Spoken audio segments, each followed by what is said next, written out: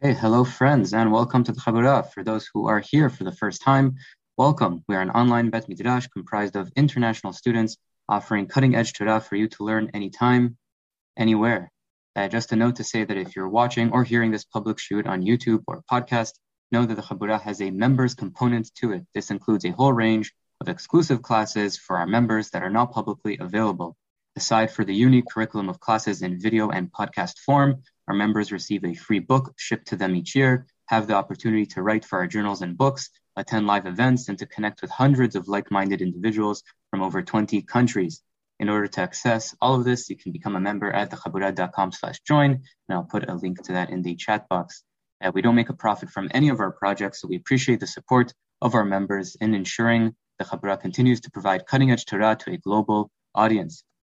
So if you enjoy what we're doing at the Chabura, please consider becoming a member today in time for our new curriculum beginning in September. Visit our website to find out more.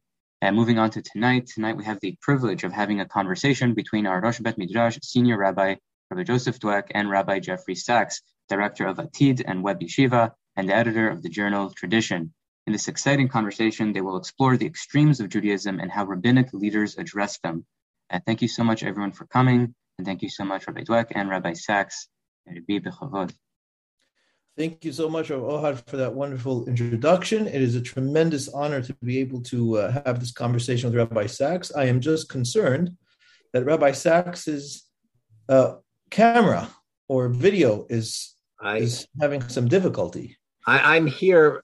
Perhaps let me log out and go back in. I'm sorry. Okay, let's try that. Can you... All right. So but now we just make sure you're on mute. There we are. Apologies. I'm joining from my telephone. There must be something wrong with my computer, but I hope that this will be all right. I hope that's all right for you. Sorry for the difficulties. All right. Well, we'll kick it off. Baruch haba, Rabbi Sachs. It's an honor to be able to have you with us on the Chabura. It's always nice to see you again, Rabbi Dweck. Thank you. Likewise. So this is, the discussions that I've been having over the last few weeks have been essentially set by our guest, and you wanted to speak about extremes in Judaism. So I was wondering if you could perhaps orient us a bit to kind of where it is that you might want to open the discussion together. Well, you and I have had a few conversations over the last number of years, so I thought this would be picking up on some things that we've been talking about, things that we've both written about, particularly in tradition. Mm-hmm. A few years ago, we ran a large symposium in tradition about Professor Chaim Soloveitchik's essay, Rupture and Reconstruction, which was then marking its 25th anniversary of its original publication. And we ran very many essays re-exploring what he had written. And you taught me an important lesson about not being Ashkenormative, as they say, because it was natural that given Professor Soloveitchik's own scholarly interests and the community he was describing in Rupture and Reconstruction when it was originally published back in the early mid-90s, that it was focusing on Ashkenazic Jewry in North America earlier in the 20th century.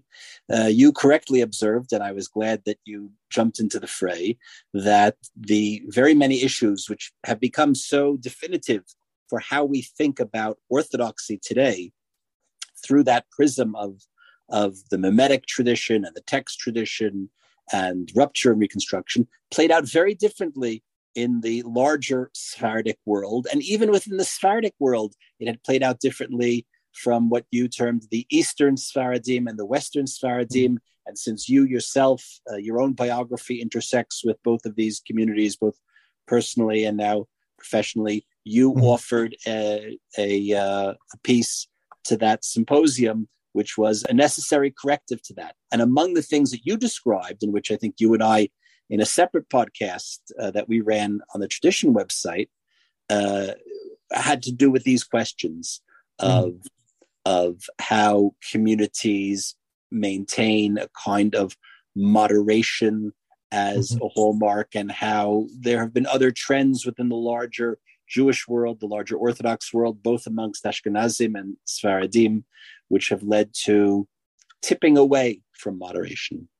And then last summer, in a special issue of Tradition that came out in book length, we explored the thought of Rabbi Norman Lamb, who had passed away the year before and had, of course, been a very, very significant figure in the world of American Orthodoxy and of modern Orthodoxy in general, and had indeed been the founder of Tradition itself in 1958, the seat that I somehow, Hakatan, now occupy. And my contribution to that volume was an essay titled "The Extremes Are More Consistent but Absurd," which explored his own writings on modern Orthodoxy, on centrist Orthodoxy, and on moderationism as the kind of hallmark for what the community ought to be. So I thought that together, these common interests would make for an interesting conversation between us.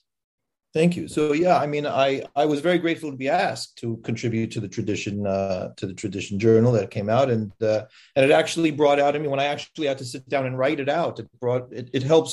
Writing always kind of helps crystallize ideas that are otherwise, floating in the mind. So I appreciate the opportunity for that. And yes, we've been speaking about these things in various iterations. And I enjoyed very much reading the article that you wrote about Rabbi Lamb and his in which you essentially outlined over the course of his career, right? So even before he became president of YU, when he was a younger rabbi, and his well, I'm going to use the word struggle, and you can correct me if you think that that's too much of a word or that it's not necessarily accurate. But reading your words, I kind of felt that Rabbi Lamb had a struggle that ran throughout the majority of his rabbinic career in needing to kind of navigate, define. I recognize that you even highlighted there that at a particular point, he kind of moved away from the term modern Orthodoxy, went to centrist Orthodoxy, then went back to modern Orthodoxy, never was happy with the term modern Orthodoxy. But essentially, there was this struggle, there was this constant tension and need to be able to reiterate, establish, re-examine, and reassert, what was meant by modern Orthodoxy, what was needed, from modern Orthodoxy in the Jewish world among its adherents and those people who were questioning. So reading through, I found that there was a great deal of tension, struggle around that. How do you?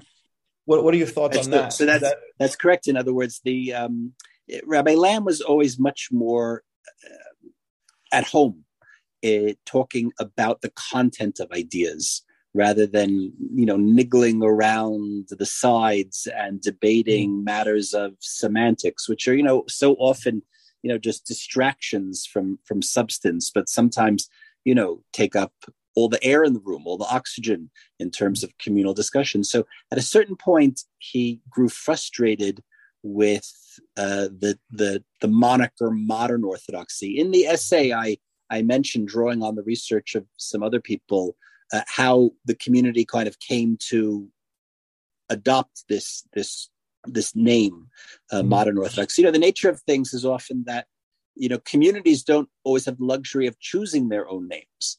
Very often, those are names that are assigned to them from the outside, very often by their opponents. The most famous example might be the mitnagdim or the misnagdim. The opponents of Hasidut is a term which the Hasidim themselves give to their interlocutors, their opponents.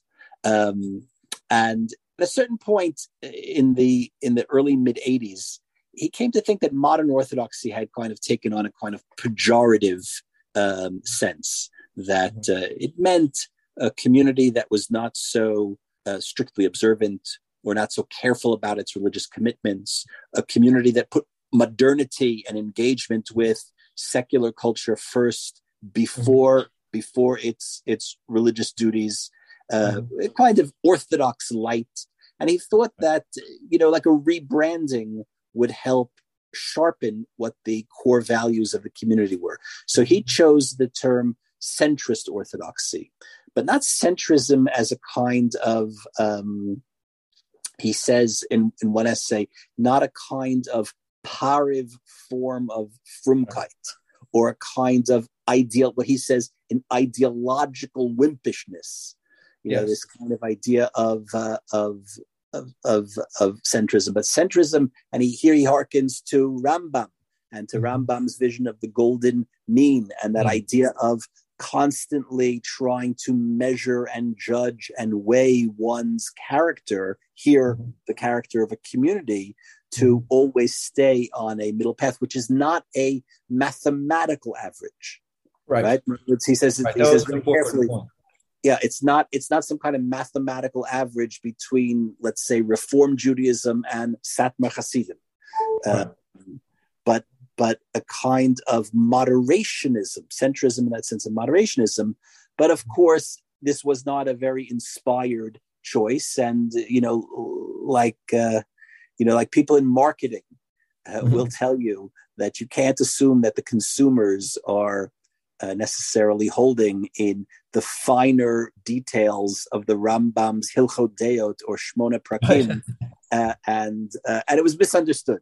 What he was trying to do was misunderstood. So he very reluctantly later kind of gave up and moved back to the term modern orthodoxy, but at the same time saying that this is all just spiritually distracting. And it was around this time that he began talking. This was exactly the time that I entered Yeshiva University as an undergraduate. And I mentioned this in the introduction to the collection of essays in memory of Rabbi Lamb, that this was exactly the time that he began discussing Torah Umada, which had always been a kind of empty slogan on the logo of Yeshiva University. And no one had ever really discussed it. No one had ever really talked about it at great length. But he points to he it. He really unpacked it, really. Well, he kind of pointed to this slogan, the interaction of Torah and worldly wisdom, right, as a way to help, let's say, organize communal identity and communal values, and what particularly Yeshiva University was doing. But Yeshiva University as the kind of flagship of modern orthodoxy movement worldwide.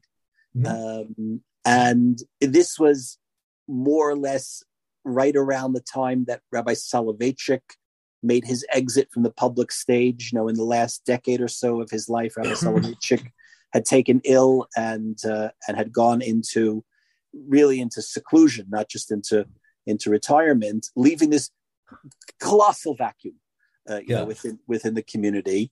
And Rabbi Lamb begins this discussion about Torah Umada, which turned to be a much more fruitful conversation than these silly semantic debates over what we should call ourselves. Right. Because it allowed him to, instead of dealing with semantic arguments, to deal with substantive arguments. And his book by that name, Torah Umada, which has now, I think, been issued in a couple of different editions. Most recently from Magid, from Koren publishers,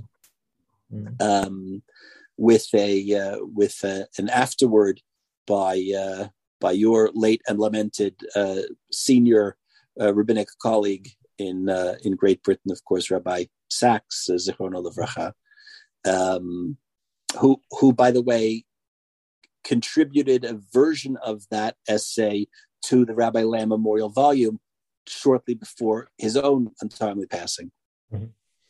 So that book, Torah Umada, offers a kind of smorgasbord, a kind of menu of options of how the interaction between Judaism and worldly wisdom, secular culture, the big wide world, how it has classically played itself out, different models of Torah Umada, throughout Jewish history. And the book was not understood in all quarters. Mm-hmm. It was kind of thought that he was offering some kind of, I don't know, Chinese menu. Choose something from this variety and that variety and the other variety. When instead he was putting forth portraitures of different models for how Judaism has played this out. And those models, he tried to figure what their meaning was for us. Right. So looking historically at the Kabbalistic model, the classic Hasidic model, the model of Rav Kook. Interestingly, he does not discuss Rabbi Soloveitchik in this work. Did he see that as simply kind of like the continuation of the approach, and so therefore kind of speaking from that platform? Or well, that's a separate conversation about where Rabbi Soloveitchik plays into Rabbi Lamb's thought, and we can maybe save that for a few moments from now if we come back to it. But what he was doing, he was saying that here are all the different ways that Judaism has historically engaged with worldly culture, right. and make no mistake, this is not some kind of compromise. Mm-hmm. In other words, our first commitments are to Torah and mitzvot, but our commitments to Torah and mitzvot never meant that we should view wisdom, broadly defined, as something polluted or something impure. Right? We always found a way through that kind of moderationism to incorporate it, and he kind of sounded a warning bell to certain trends that were happening. This was 35 years ago, but he sounded certain warning bells about certain trends that were happening in the larger Orthodox community that I think we have seen come to pass in our own day. Thank you. I mean, there are two things that I kind of want to highlight and perhaps unpack a little bit. Well, one, I'm deciding which order I want to do this in. I mean, I guess I'll say one thing. I'll suggest one thing, kind of on the end of something you said earlier, and on the end of the title of your essay, and that is that the golden mean of the Rambam or of Aristotle, but as the Rambam ends up putting it out, and this recognition of Rabbi Lamb that what we're talking about is the midot of a community, right? The midot of a people, and how it is we balance ourselves in terms of not veering into extremes. And you rightfully saying, that the extremes are, you always know what's going to happen when you're sitting at the extreme. So any issue that arises, you can 9 times out of 10 anticipate how an extreme mindset is going to respond. It's not questioning and constantly looking at how it is that we best respond to the current circumstance. But what that suggests is that it's to be able to live in the middle, for lack of a better term, requires a tremendous amount of active thought on a regular basis. And I think that, when situations are relatively straightforward, it's difficult as it is to do that. But when you have a world like the one that we're living in which not only is there constant change and development, I would go so far as to say that almost every societal institution that you and I were used to simply being there, when we were growing up, giving, a rough period of time, has been, for all intents and purposes, dismantled and restructured in very different ways. And some are not even done, right? I mean, gender is not even something that we can hang our hat on clearly anymore. We don't know, nothing out there is kind of how things were.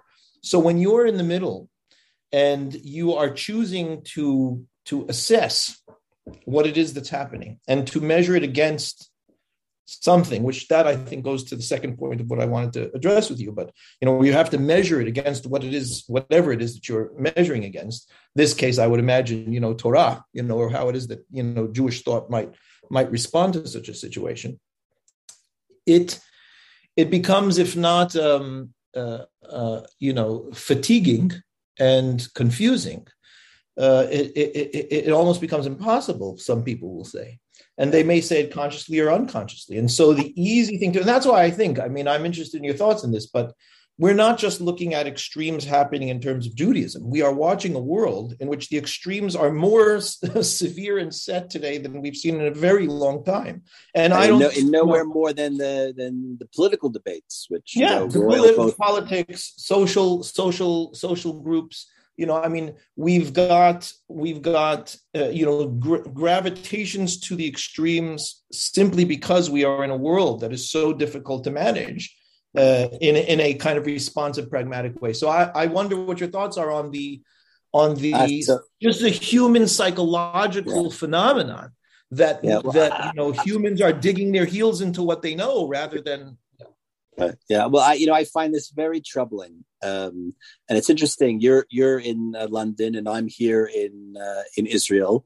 Two countries that are going through, let's say, interesting political moments. Sure. But of course, our attention. There was somebody who has dual citizenship, Israeli and British, and he said, "I'd have no prime minister." I don't know. And so, in other words, but both of us, of course, are native of the United States. Mm-hmm.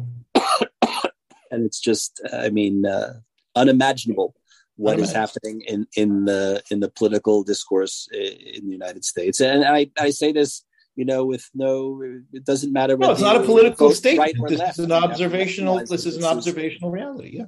And this actually brings me to something that I just wrote in the most recent issue of Tradition, which is available online at traditiononline.org. It wasn't planned this way, but we excuse me. We published a cluster of essays that deal with questions of Jewish universalism and particularism. Mm-hmm. This is one of those kinds of evergreen topics that modern Orthodoxy, kind of wrestles with. And I began by pointing to an essay that Rabbi Soloveitchik had published in Tradition in the 70s, an essay called Majesty and Humility, which in many ways revisits ideas that he had written about a decade earlier in the better known essay, The Lonely Man of Faith. But there, Rabbi Soloveitchik says the following: man was created of cosmic dust. God gathered the dust of which man was fashioned from all parts of the earth. Indeed, from all the uncharted lanes of creation. Man belongs everywhere. He is no stranger to any part of the universe. In short, man is a cosmic being. But then at the same time, Rabbi Soloveitchik goes on in a kind of dialectical fashion to offer the exact opposite point of view. And he says, man was created from the dust of a single spot. Here he's playing off a particular midrashic idea, the earth from which Adam, the Adamah from which Adam was created. Where did that earth come from? So according to one midrashic position, it was specks of dirt from all over the universe, and that gives man his cosmic, cosmopolitan, universalistic. But on the other hand, the midrash says man was created from the dust of a single spot. Man is committed to one locus. The Creator assigned him a single spot he calls home. Man is not cosmic. He is here-minded. He is a rooted being, not cosmopolitan, but provincial, a villager who belongs to the soil that fed him as a child into the little world into which he was born. So I titled my essay, It Takes a Cosmic Village. And this idea, this tension between being at home in the world, but yet somehow cloistered into our own little Dalet Amot, our own Altaheim, our own little world. This is the tension of the Jew. But I then kind of raise certain questions about things that are going on in the Orthodox world, particularly in the United States, that there's some kind of irony that as Orthodoxy moves more and more to the right, as Orthodoxy becomes more and more closed off to certain things in general culture, there's a great irony that the one cultural item that we remain most open to is the culture wars. And I was very disturbed on a recent visit to America because of COVID. I although I'm living in Israel now almost 30 years, I've spent almost my whole professional life here in Israel. But nevertheless, I return frequently to America, both for work and for family. And, I consider myself, as I'm sure you do, as I'm sure all expats do, still very much plugged into American life and culture, and certainly American Judaism. But this was the longest period I'd been away because nobody was traveling. And what a time to be away. And not just because of COVID, but because of, the political trends. And I was very disturbed to see the degree to which those culture wars have really caused fractures and fissures within mainstream modern Orthodox communities. In every community that I visited, there was at least one person, and in some cases a great deal more, who said to me, "Oh, you see that person? I won't talk to him. He's this kind of person, or he voted for that kind of person, or he thinks the following thing." And it could have, it's kind of like a Mad Libs, fill in a candidate and an ideology and a political party. And it could have flown, from left to right or from right to left. And I found this horrifying. It's horrifying, but to me, I look at that and it is, it's part of the human condition. Why would the Jews be immune to these circumstances without a robust? I think this brings me to what I wanted to. I think for me, this is the main thing that I want to discuss with you, because after reading your essay and after reading, how it is you presented Rabbi Lamb's assertions of modern Orthodoxy and how he felt and what he wanted to do with it and so on, I can't help but say that for me as a Sephardic Jew, right, it was somewhat foreign to me. It was somewhat foreign to me, and I think I was able to kind of somewhat. Which aspect? I'll explain what aspect. I'll explain what aspect, because I think I was able to kind of delineate it in some sense, for myself. And I don't think that it's anything new, but I think that it's something that warrants discussion. So what I regularly saw, and I've seen this in modern Orthodoxy in general, not only in your article, just reading your article, it was quite prominent, and it was like almost a refrain that came through, and that is that there is this dialogue around two worlds, right? In other words, how are we going to live in two worlds? Even with regards to the slogan, Torah Umada, and that we have to be able to kind of like be in one and be in the other, and there's no contradiction between the two. We should be able to do both. And I think that was the most foreign part of it for me. Well, this is actually, you write about this, I think, quite cogently in your contribution to the Rupture and Reconstruction. In other words, Sephardic Jewry didn't undergo the same ruptures, so I think it's something else to be reconstructed. Right. So I think it's something a bit different than that, because in my article, I was talking a lot about Eastern Sephardic Jews, right, who were not exposed to the Enlightenment and therefore did not have to deal with, or did not find themselves needing to deal with the Enlightenment in the way that, the Ashkenazic Jews did. What would have happened should they have been exposed? I don't know. Nobody knows. We don't know how that would have played out. So I'm not going to entertain that. My issue is a different one. For me, and this is something else about, again, my understanding of, what I would certainly call classical Sephardic Judaism, certainly Maimonidean Sephardic Judaism, which is what the Chabura kind of is here to kind of promote and to give space for and dialogue to.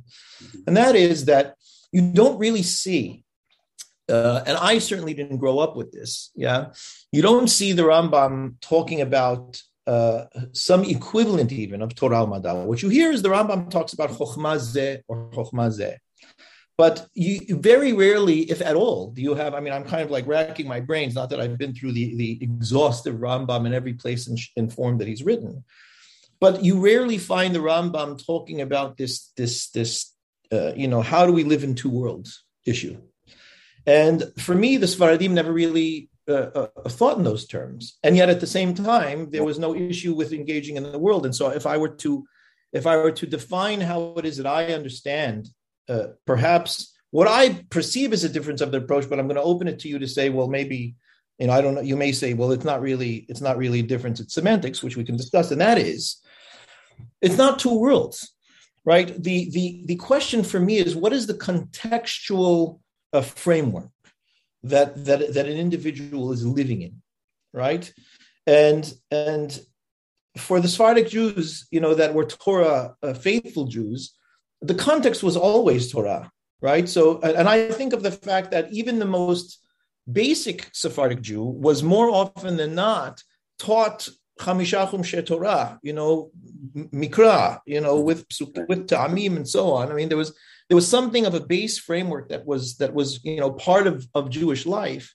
And then there was a question of how do I understand the world in terms of my framework? But the framework was very firmly a Jewish Torah-oriented framework. Right. And that's how I always experience the discussions in the Talmud. I mean, anybody who's been through the Talmud, even in a cursory way, recognizes that Chazal are very comfortable talking about every single subject under the sun, if it applies to the human condition or not. Right. So what I read when I was reading, and again, like I say, I've thought about this with regards to modern Orthodoxy for a long time. I regularly kind of hear these questions of how do we do both, and my question is, what is the overall framework, and are the Western ideas, are the chokhmot, the worldly wisdoms, are they being brought into that framework and therefore colored by and understood through that framework, and for that matter, enhancing the framework by the introduction of the new ideals, or is it a Western framework that is essentially rooted in the world, and we're inserting Torah ideas into that framework, and so this kind of question and tension to me is not something that's familiar to me, and at the same time, I'm not sure that it's the same as what it is that I'm suggesting, or what it is that I'm more familiar with, and so I thought I would ask you about that and how. Well, in terms of historically how it's played out in the Sephardic communities, and indeed, the particular challenges that Sephardic communities, face in navigating these things today, you are, of course, far better suited than I to speak to that. And, to a certain degree, you did in this essay of yours, which we keep referencing. But I think that within, let's say, larger trends in Orthodoxy, and here we, have to admit that there's been a certain blurring of the lines. And I think we would agree that there are very many positive things about the breakdown of these dichotomies between Ashkenazim and Sephardim that affect, the larger Orthodox world, regardless of the Eidah that a person comes from. Sure. Sure. I'm simply talking about it in terms of my experience. So I think that a lot of it has to do with a kind of mindset that we haven't broken out of. So earlier in the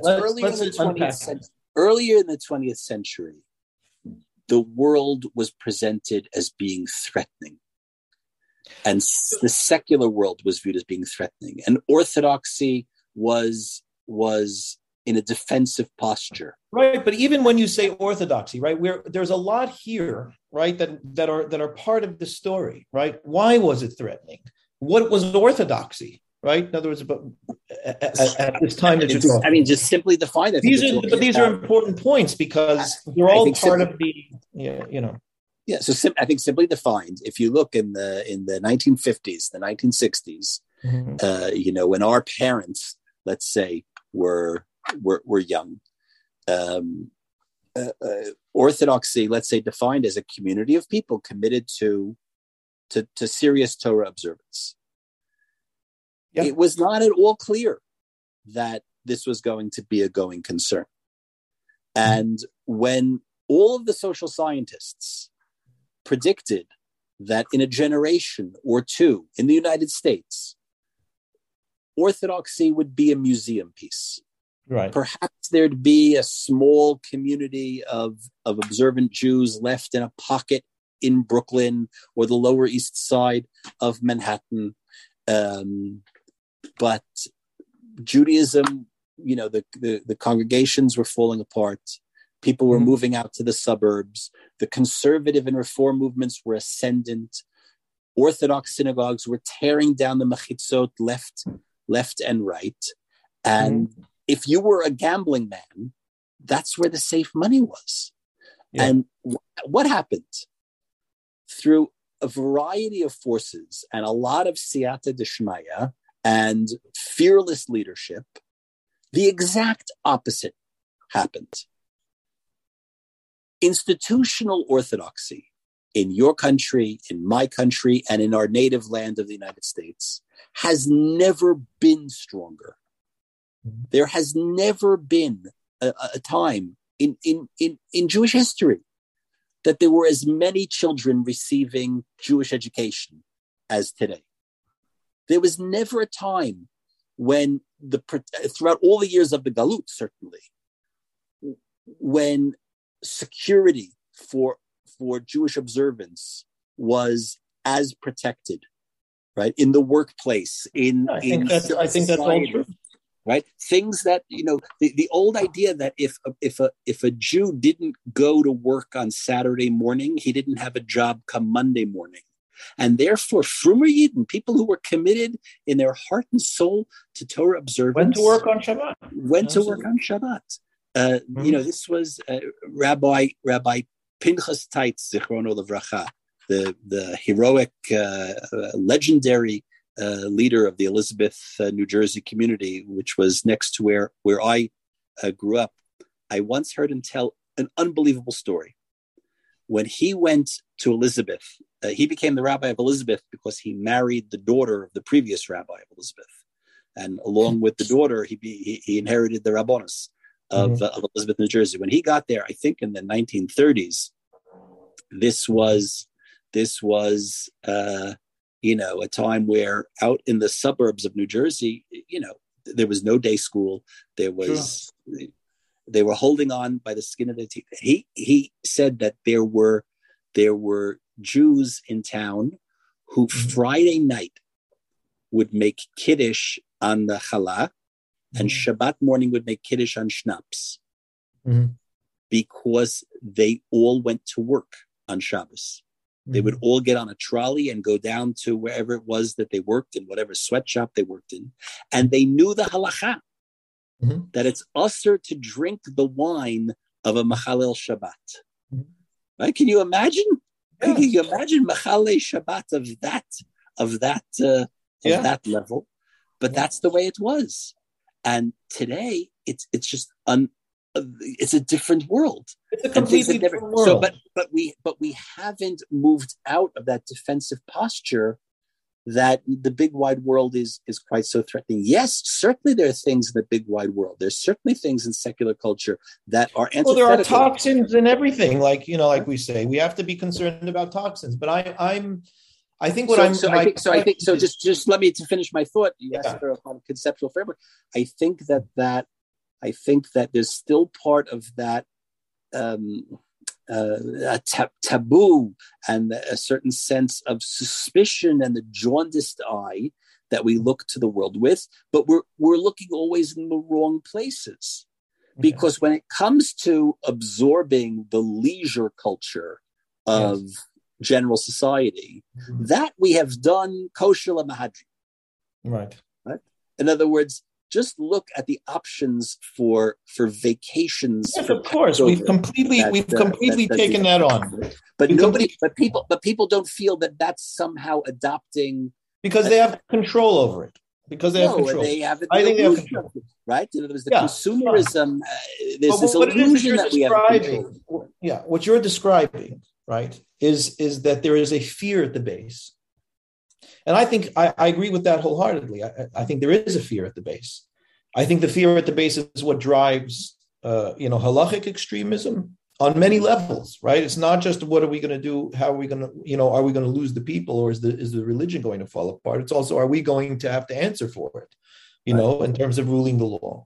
And I think, this fear element, what you're describing is the fear of the big wide world.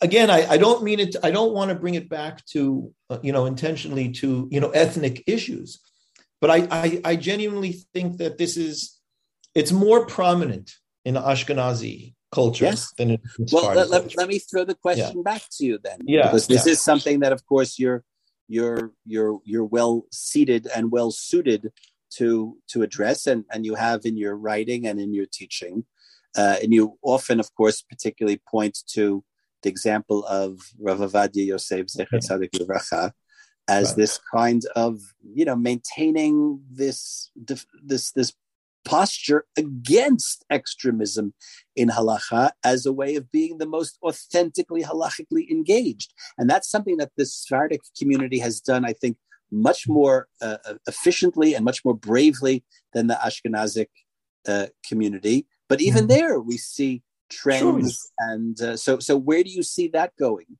in, amongst Sephardi poskim? I think, in all honesty, I think it's a good question. And I again think that this has to do with the human condition, right? In the face of what the world that we are living in, the pull to extremes, and it's important to recognize the extremes are not only to the right? I mean, there are extremes that are moving far to the left. I mean, there's a whole bunch of people whose parents were middle of the road, what you and I would call Orthodox Jews, that are relinquishing connections. That, again, in the same way, I would, in the way that you're thinking, how did people work on Shabbat? Then I'm thinking, in many instances, how are the kids and grandkids of these people not holding what their parents and grandparents held and are allowing themselves to move very much to the left? So I think that what's happening is that the human animal, right, is in the face of a very rapid, very fast-moving and changing world, digging their heels into what it is that they know and moving further and further to extremes. And I don't think that it's that different than what we're watching on the sociological and political sphere. And it is still important. I mean, I think in our discussion, it's important for us to be able to kind of mark this here, because I know that this is something that you and I very firmly believe and agree on. I don't want to speak for you, but knowing you, I know this is true. It is still essential that the center holds. And that there is teaching and guidance and education around what it means to be able to manifest and to hold strong at the center, and that is something that we are struggling to be able to maintain today. And so I think there's another. And I don't think that's different. I'll be clear. I don't think that's different between Sephardim and Ashkenazi. No, I agree. We were talking historically, and I was saying in terms of perspectives and fears and frameworks and so on. But I think here in the world today, where we are globalized for all intents and purposes, and there's huge cross-pollination, it's just what's going on with the Jewish people. Right. No, I agree with you there. But there's another wrinkle here, and that is that part of all of this conversation, to take it back to Rabbi Lamb and Torah Umada, was that the engagement with the world, which we either embraced or looked at with caution, was a kind of engagement with culture, the kind of idea of the best that's been thought and said, the idea of the Western canon, liberal arts, that these were things that somehow had the potential. It doesn't happen automatically, but these are the types of things that have the potential to ennoble the human condition. Of course, Rav Aaron Lichtenstein, Zecher Tzadik Livracha, wrote about this more eloquently, perhaps, than anyone else. But that today, altogether, the humanities and the liberal arts and liberal arts education are on the ropes.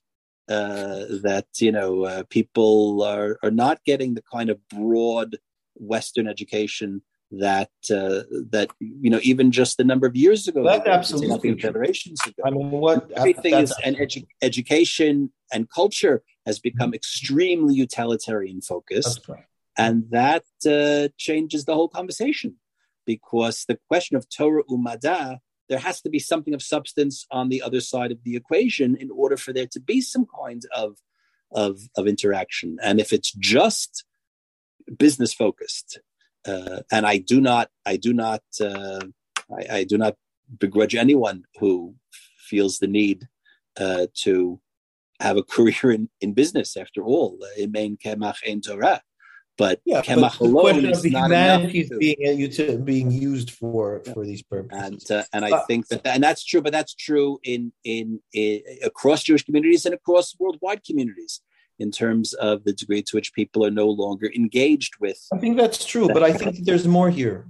There's more here, because we can say easily, it used to be that there was some substance in Western culture and thought, and today there isn't. I think that, I don't think that's what you're saying, but it's a large generalization. And the reality is that even from a Torah perspective, HaKadosh Baruch Hu is running the world.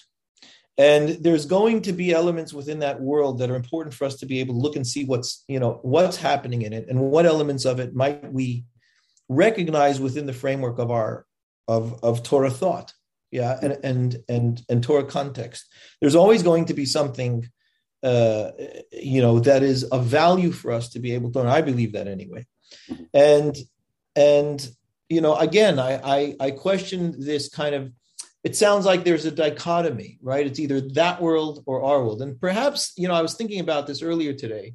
It's Chokhmat Yavan Lechud and Tarbut Yavan Lechud. Yeah, there's always something to be seen in the Chokhmah. Yeah, then which is different than the Tarbut, right? Which is different than the culture. There's always something to be seen in the wisdom or in the thought, even if it's something that we want to look at, think, and say, something, I don't agree with that, as opposed to the culture of the society that is occurring. But there has to be a measure, and that's what I think is important to be able to highlight here. And the measure for us has to be a framework of Torah, of sophisticated Torah thought, right? And how it is that we understand the details of our current world within that framework. So the problem is that one needs a framework, right? Or one at least needs leaders that have that framework and are using that framework. And I wonder whether modern Orthodoxy today, or where modern Orthodoxy is with regards to that question, if that makes sense, or is it simply just, it's getting too scary out there, and we can't, be in both worlds in the way that we once thought we could, and then the whole concept of modern Orthodoxy kind of is in question. I don't know if that's fair. Despite if somebody would cut out of the conversation here, they would think we're both chicken littles, fearing that the sky is falling down on us. But I'm actually quite optimistic. I think that, first of all, I have a lot of optimism about Torah and Yahadut and our ability to somehow always pull through. It would be naive to think that there is such a thing as any one community which remains unchanging and unevolving. We wouldn't want such a thing. No. And modern Orthodoxy will emerge, in each generation, responsive to the challenges that face. When you say that you're optimistic, where do you see modern Orthodoxy going in the next 5 years, 10 years? I don't know if that's a fair question, but 5, 10 years. Let's say it perhaps. What are the trends that you see that you're kind of keeping an eye on? Where do you see that things are moving? Right. In terms of I think that there's a lot of conversation that's happened. England naturally is always a smaller community, a smaller community that punches above its weight class, but a smaller community. But when you talk about England numbers, but I think that there is, and some people have written about this and observed it. There is a certain sense that there's something of a brain drain from American modern Orthodoxy towards Israel. That modern Orthodoxy, after all, has always been a kind of there's a certain kind of intellectual buy-in, which is part of the problem, by the way, because not every person is cut out to be a little religious philosopher. Yeah. Right. Not everybody is meant. This is a critique. We can take this back to the conversation in terms of the Maimonidean ideals. Right. Part of the challenge of the Maimonidean ideals is that it requires such a lofty buy-in on the part of the adherent, and not everybody's a little philosopher king. And that's a challenge. And there are many people just simply, couldn't participate in the vision of such a religious community because, the world needs simple Jews as well. Thank God. Yeah. But there is a sense that a certain amount of the intellectual leadership of modern Orthodoxy has gravitated to Israel. But that's happened at a time when, we live in much more of a global village. Yes. And, so it's not isolated there. Right. It's not isolated there. Right. But that does mean certain things for who are the educators in our schools, who are the rabbis of our shuls. And I think that's something that we have to keep our eye on, because that's where the rubber meets the road. That's where, our ability, you and I and others, to have these lofty conversations and think that it has some kind of meaning for the people that are listening to us. But ultimately, the impact is who's the person in the classroom with our children, and who's the person in the pulpit with our families. Absolutely. And ultimately that shapes, the nature of a community far more than what gets published in a journal of Jewish thought or takes place in highfalutin conversations on Zoom, in the evening. And I think that's, the place to be looking. So, I know that, my friends back at Yeshiva University, the people who were my roommates and classmates, who are now responsible for running the institution. It's on very good footing. And of course, there's always a challenge and there's always a crisis and there's always great need. But if you kind of look, from a 20,000 feet, you realize that things are really institutionally, organizationally, communally. Again, like I said, they've never been this strong, which doesn't mean that it looks exactly the way that it looked in 1994 or in 1964. Right. And that's okay. On the contrary, it's good that it doesn't. So I think that's one of the things. Well, I think that's a very important point. Yeah. To take it back to the point of conversation where, kind of religious ideology and political thought intersect. Of course, in Israel, it means something else entirely. Because here we have the great zchut of, a Jewish community managing its own autonomous affairs. And the degree to which religious Zionism, which is not exactly identical, it's not an ideologically identical movement to modern Orthodoxy, but there's enough overlap that we can talk about the two communities as being one. The degree to which religious Zionism has politically become so transformed is something I think to be concerned about.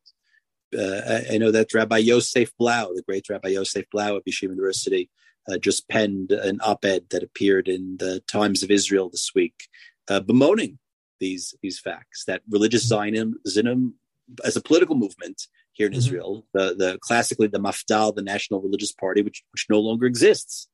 It was once a big tent party that drew in people across religious denominations, and was concerned about things like social welfare and education, not just religious education, but also religious education and healthcare, and these important issues. And they said Torah and Judaism has something to say about these things, and this is the great gift that we have returned to be liot am chofshi be'artzenu, right? To be the masters of our own destiny in our own land, because now we can take the Torah values, right? The Torah values aren't just about what happens in the synagogue. It's what happens in the hospitals, and it's what happens on the unemployment line, and it's what happens, in the secular schools. And because religious Zionism gave up on that in order to focus almost exclusively on questions of land and greater Israel, that comes at a great cost. Even if you think that land and greater Israel is the most important value in the Torah, it still comes at a very great cost.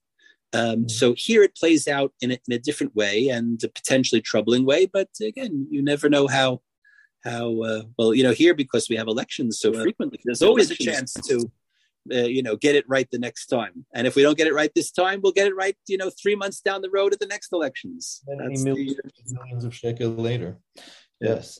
I think I do want to recognize what you said about the institutions and having the teachers in the classrooms and the rabbis at the pulpits and so on. And I think you're absolutely right that is where the rubber hits the road, and that is the most important thing. And you touched on England, and it's happening less so here. I think that is happening less so here, and it's something that is very important for us to. What's happening less so? I think that the community, the Jewish community in Britain, is predominantly. I mean, I'm talking about the Orthodox community. Is predominantly, again, using the word centrist, right? It's quite moderate, but the rabbinate is less so, right? The rabbinate is a bit less so, and that's it's part of the kind of the Jewish dynamic in the country, and so I think that there's room for I mean, we need to be able to train rabbis in the pragmatic, worldly approach to Torah, and we need to be able to train teachers in that as well. And it's something that certainly with the voice of Rabbi Jonathan Sachs, alav shalom, there was very strong voice for it. And people kind of, were able to connect to that. But, with his passing, there's certainly a void there. And in general, in British society, there is that kind of difference between the leadership and the people. Not in every area, and certainly not in every institution, but it's definitely something that is part of Jewish Orthodox life here in the country. And so, I think it's natural that, like the rabbinic leadership should always somehow be a step beyond the community they lead. That's how we move the needle. But that question, also the kind of differential, the differential between, if there was a kind of mathematical formula we could develop for where the rabbinic leadership is and where the community is, there's got to be a kind of delta that we can look at to say that at a certain point, if the leadership gets out too far removed from where the people are, that's to the detriment of everyone. If the leadership is exactly where the people are, that's also to everyone's detriment, because there's no sense of,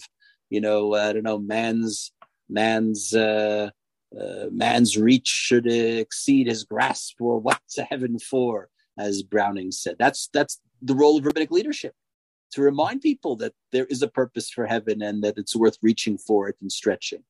Mm-hmm. But there's a certain point where the horse has lost the cart. And, that plays out differently in England than in America, than in Israel. And within each place, communities play it out differently. And I think that's another thing to keep an eye on. Absolutely agreed. It's certainly encouraging and a chizuk to hear that you are optimistic for how it is that things are moving forward. It's always important to hear. And looking at time, we've come to the end of our time, and I want to thank you again, Rabbi Sachs, for your thank you, Rabbi Dweck, and thank you for the work that you do. Wisdom, your erudite, articulate, way of expressing these very, very important thoughts. And thank you so much for supporting and being a chizuk to the Chabura, which hopefully is another kind of course within this space. And I always look forward to being able to do more together. And I to you. I hope to see you soon. And I'll just remind the members of the Chabura to visit us at traditiononline.org, because it's important that people be reading and thinking and engaged with ideas and with scholarship and with philosophical writing and the ideas that are meant to inform and raise up, the community on the kind of engagement with thought that can help move these things along. We've got the link to it in the chat, so everybody can pick up on it there. And yes, absolutely. Thank you, Rav. Have a good night. Good night. Thank you Well, so much. Thank you so much. Thank you so much, everyone. Thank you. Thank you. Thank you very, very much. Fascinating. Thank you so much.